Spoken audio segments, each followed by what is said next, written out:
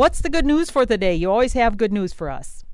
I do, and this is good and not so good news, but yesterday I was thinking about this, and I thought, in the paper it said that the coronavirus, the numbers were going down in our region, and I thought, oh, what a celebration. That's the first time that we're trending downward. Then today, it was up again. I think we just can't let down our guard. I think that's the message here, because once you do that, so it's just going to be, hang on, Yeah, well, here's the thing. I think we just can take time to say, we're doing a good job. We are wearing our masks. We're practicing social distancing. People are signing up for their vaccinations in droves. I mean, they want to get vaccinated. So that is the good news. I think we're on top of this. I'm really proud of our people in Minnesota. We just seem to respond to public health needs. We did this with seatbelts. We did this with smoking. When it comes to public health, I think we all understand that we have a role to play in that, and that's very important. So there's one more bit of good news that I read about. I read that Susan B. Anthony's picture is going to be on the $20 bill now. Oh, really? Okay. And this is, not Susan B. Anthony, excuse me, Harriet Tubman. Okay, gotcha. It's Harriet Tubman. And, she was this brave woman who worked as an Army nurse for the Union Army. And also, she went in and rescued slaves, hundreds of them, and brought them to safety. And then here's something in reading about her that I didn't know before. Do you know that she started a laundry house, and women who had been in slavery, she taught them how to wash clothes and how to support themselves by taking in laundry and that, just getting them a start. I thought, hey, about time we start recognizing some of these women that have done so much to change history. So that was great. That just cheered me up. And then, of course, yesterday's paper, we learned that Mankato's going to get the Kern Bridge. Oh, I have seen so much positive response on that. People are so excited that it's staying here in Mankato and that it's going to be connecting the Land of Memories to Sibley Park. And so that'll be a great way to get across and just enjoy the river and incorporate it more into our environment. Yes, and it's so historically significant. It actually is the longest existing bridge of its type, right? That we have now. It's a bowstring arch bridge, just a beautiful thing. And I happen to be one of those people that if there's a girder bridge or a covered bridge, I've always been in love with bridges. And I think it was because we lived in a little town for 2 years when we weren't on the farm, and we had a girder bridge, and we would sit up there along the edge, and my brother and I would fish. Just so much fun. So bridges have fond memories for me, and I absolutely love them. I guess it's going to be about 2024 before we actually see the bridge in place, but it is so worth waiting for. It's so great. Yeah, we're very, very happy about that. And then, on a personal note, my seeds that I'd ordered through the catalog came, and I opened them up immediately and inspected them, and I got exactly what I wanted, and I read the light requirements for each, and when to plant and the days to germination, and I'm all set on that count, too. Well, you mentioned seeds. I wanted to talk a little bit about that. So many people on the gardening sites I'm on the Facebook are wanting to start their seeds now. And I looked up the University of Minnesota's about when to start seeds, and it's still too early. But it says late February or early March you can start impatiens, petunias, leeks, and onions. So we're talking February, early March. And then early to mid-March they say cabbage, broccoli, cauliflower, And then mid-March, eggplant, okra, and peppers. And now early April, see, it's way too early to start your tomatoes, because early April is when you want to start those. Tomatoes, kale, and leaf lettuce, if you start that ahead of time. And also then mid to late April, squash, melons, and cucumbers. So, just relax, look at the catalogs, enjoy looking at them, and read about the things you need for them, like you said, with light. And I would, if you're starting seeds, get a seed heat mat. Before I had a heat mat, Barb, I just didn't have any luck at all. So that made the big difference for me. Plus overhead lights. Otherwise I just tried to do it in the window, and they got so leggy, and they would all tip, and yeah. You have to spend a little. I have been starting seeds for so many years, I guess ever since I started gardening. And I have learned from experience that all the things I tried by putting I used to put my seeds on top of my refrigerator, and then there was heat always coming off. Oh, you mean after you planted them, you put the planted seeds? Okay, yeah. Yeah, my plants and my seedlings, and they would germinate.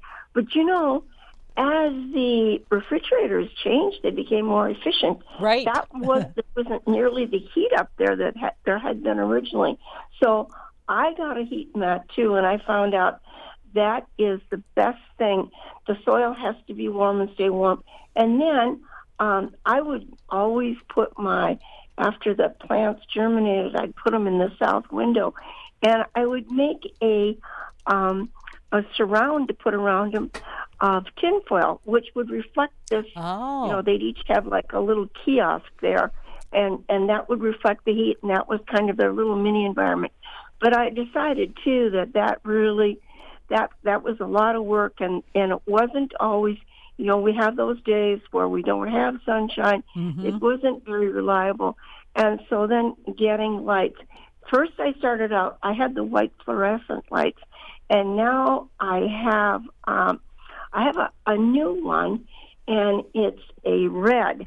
And I realized that the red light isn't as conducive to growing new growth, but it has been really wonderful for setting buds on my plants that I brought in from outside.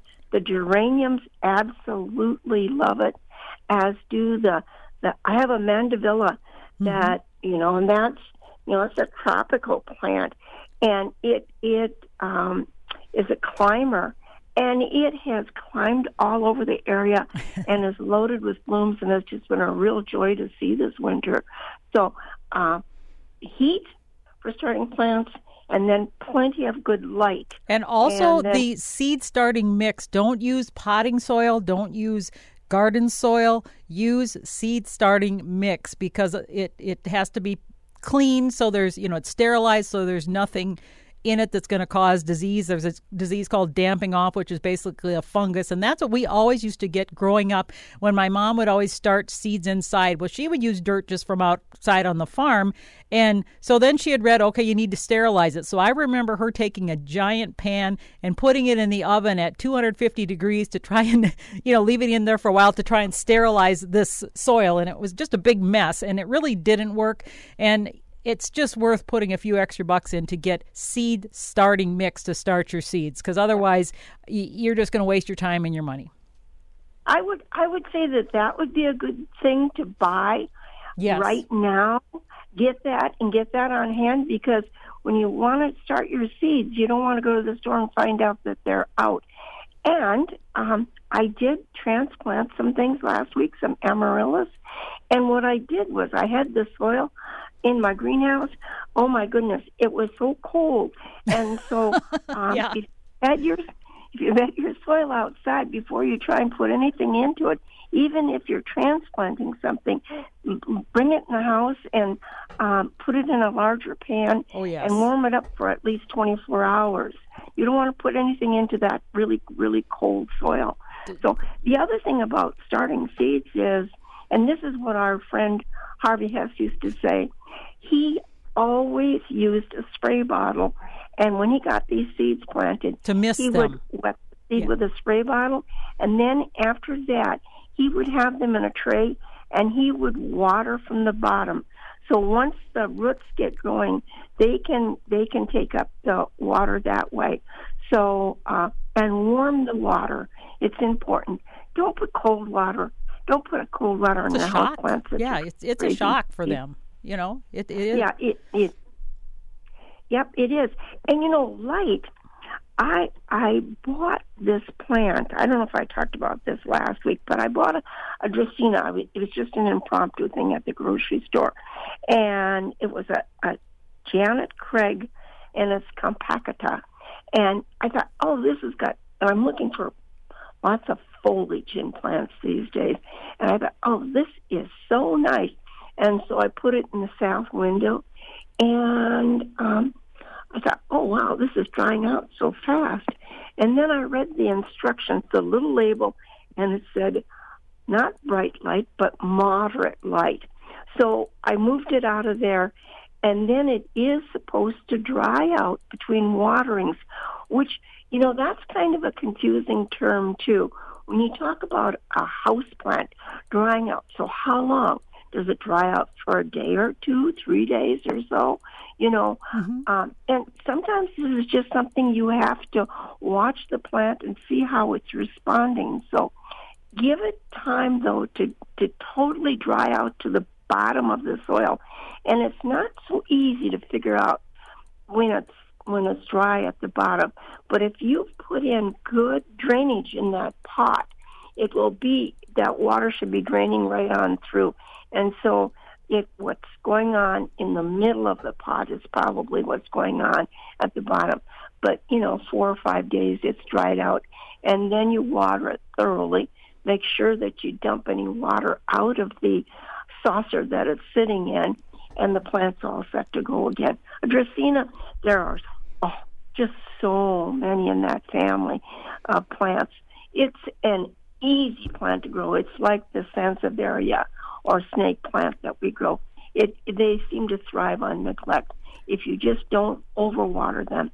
And in this case, for this one, the Dracaena, it just needs moderate light. And we've talked about this before. One of a big reason a lot of houseplants die is because of overwatering. People think there's something wrong with them, so they think, well, just give them more water. It's kind of too much love, essentially, too much attention. So, and the ZZ plant is another one that's a good one just to ignore, because my mom, she never, she was almost blind, so she could hardly do anything, and that's the one plant that she was able to have in her senior apartment, and it was in a corner, kind of, not a lot of light, just some indirect light, and just ignored it, basically, and it worked great. And see, that's the kind of houseplant. See, I'm not a houseplant person, as you know. I don't do well with them. So I'm better on the outside. So I try, but I just don't have the passion for indoors, and I don't know why, Barb, but it's just one of those things. Well, it really does take time, and it doesn't exactly call to you like it does in your garden, where you walk around and you see these things and you're outside in the sunlight and that. And there's a lot of things to do in the wintertime, too. One of the things I would say, the days are getting longer. We're beginning to get more light. But, you can still hold off fertilizing for a while yet. Right. Or, as Harvey always said, what he would do is he would fertilize, but he'd use half strength. Or even a quarter strength in some cases, just lightly start. Right. Yeah, exactly. So if you don't have any fertilizer and you're new to this, don't worry about it. You really don't need to fertilize right now. And if you used a potting soil that has a slow-release fertilizer in there, if you looked on the instructions, it probably told you how long that this slow-release fertilizer is going to be active. So you don't need to do that either. You might need to you keep turning your plant so that it grows evenly on all sides. And I have been putting down my shades at night, and I've moved the plants back further from the window to protect them, because there is a lot of cold, a chill that comes off from the window. And most of these houseplants do not appreciate that.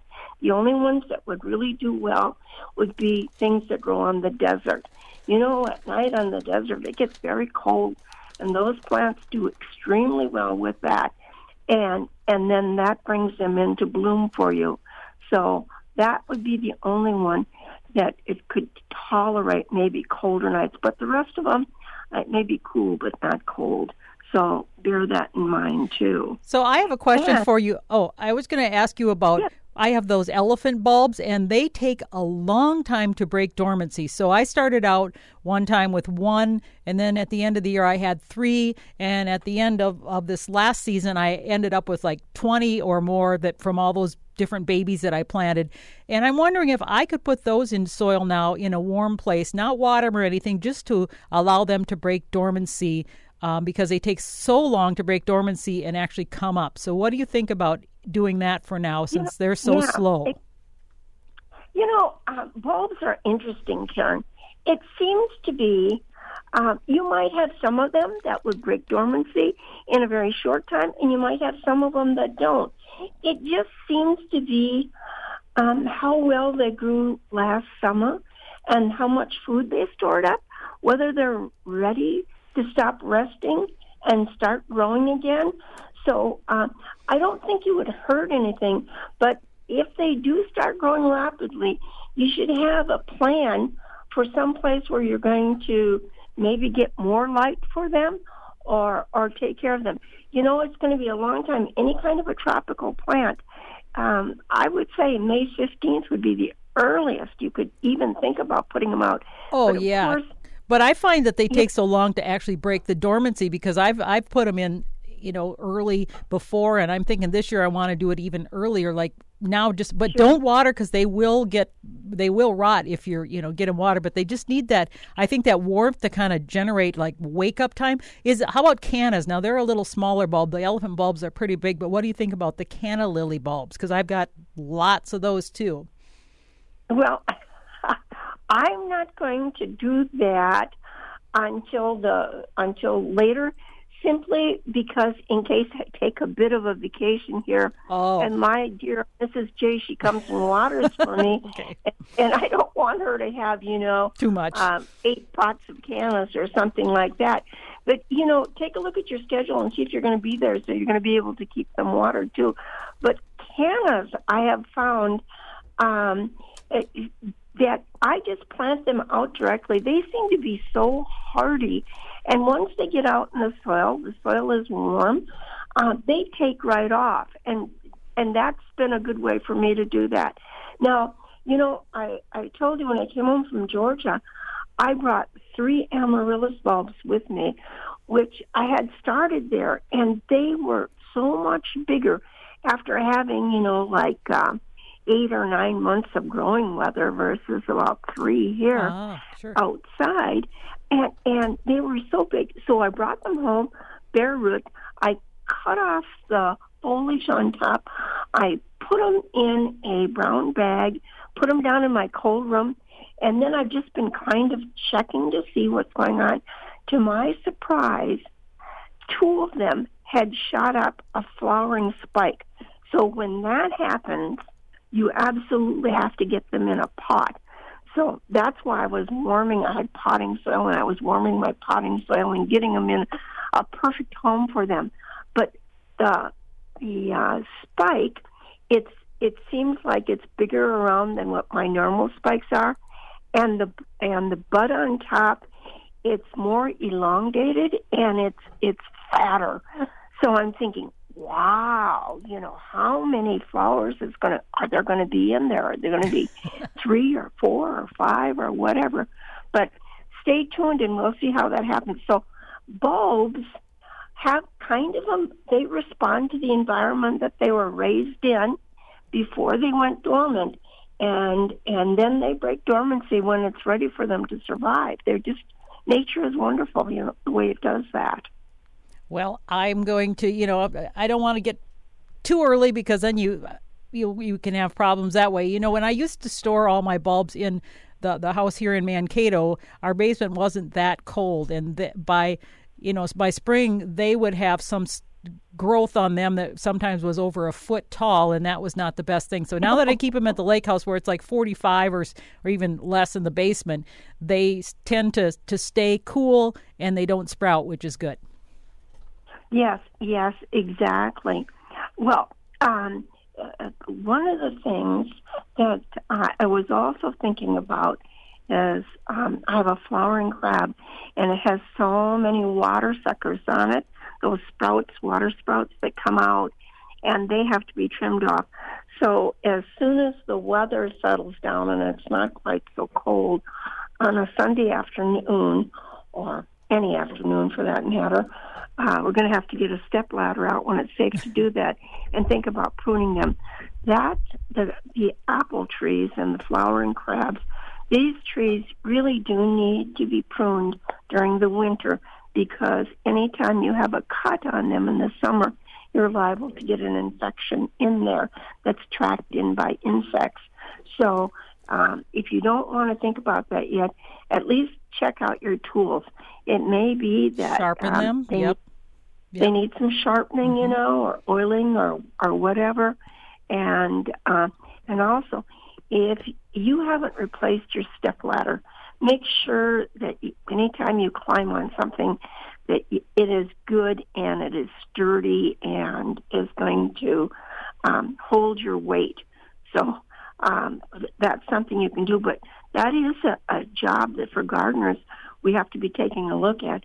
As a matter of fact, the electrical lines behind our house, we've had tree trimmers up here for the last week, and I see we had some up here again this morning, and they're trimming the branches that go over the electrical lines, and what a job for them. I went out and I talked to the one gentleman who was piling branches by the side of the road, and I told him, we really appreciate that because we don't want to be without electricity at any time.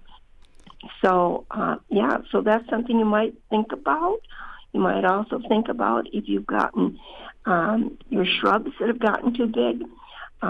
If the shrub has flowers and they bloom on old wood, then don't think about pruning them until after they've bloomed. But that would be like a lilac. They bloom on old wood. Don't prune them now. Or forsythias, lilac, those sorts of things, right? Because if you prune them now, you won't have flowers in the spring. But, a lot of the hydrangeas and a lot of the roses and like that. So I've actually gone out in January and pruned things, not this year, but I have in the past, sometimes in February and sometimes in March. But they say, when it's dormant, and definitely in winter, they're dormant. Sure.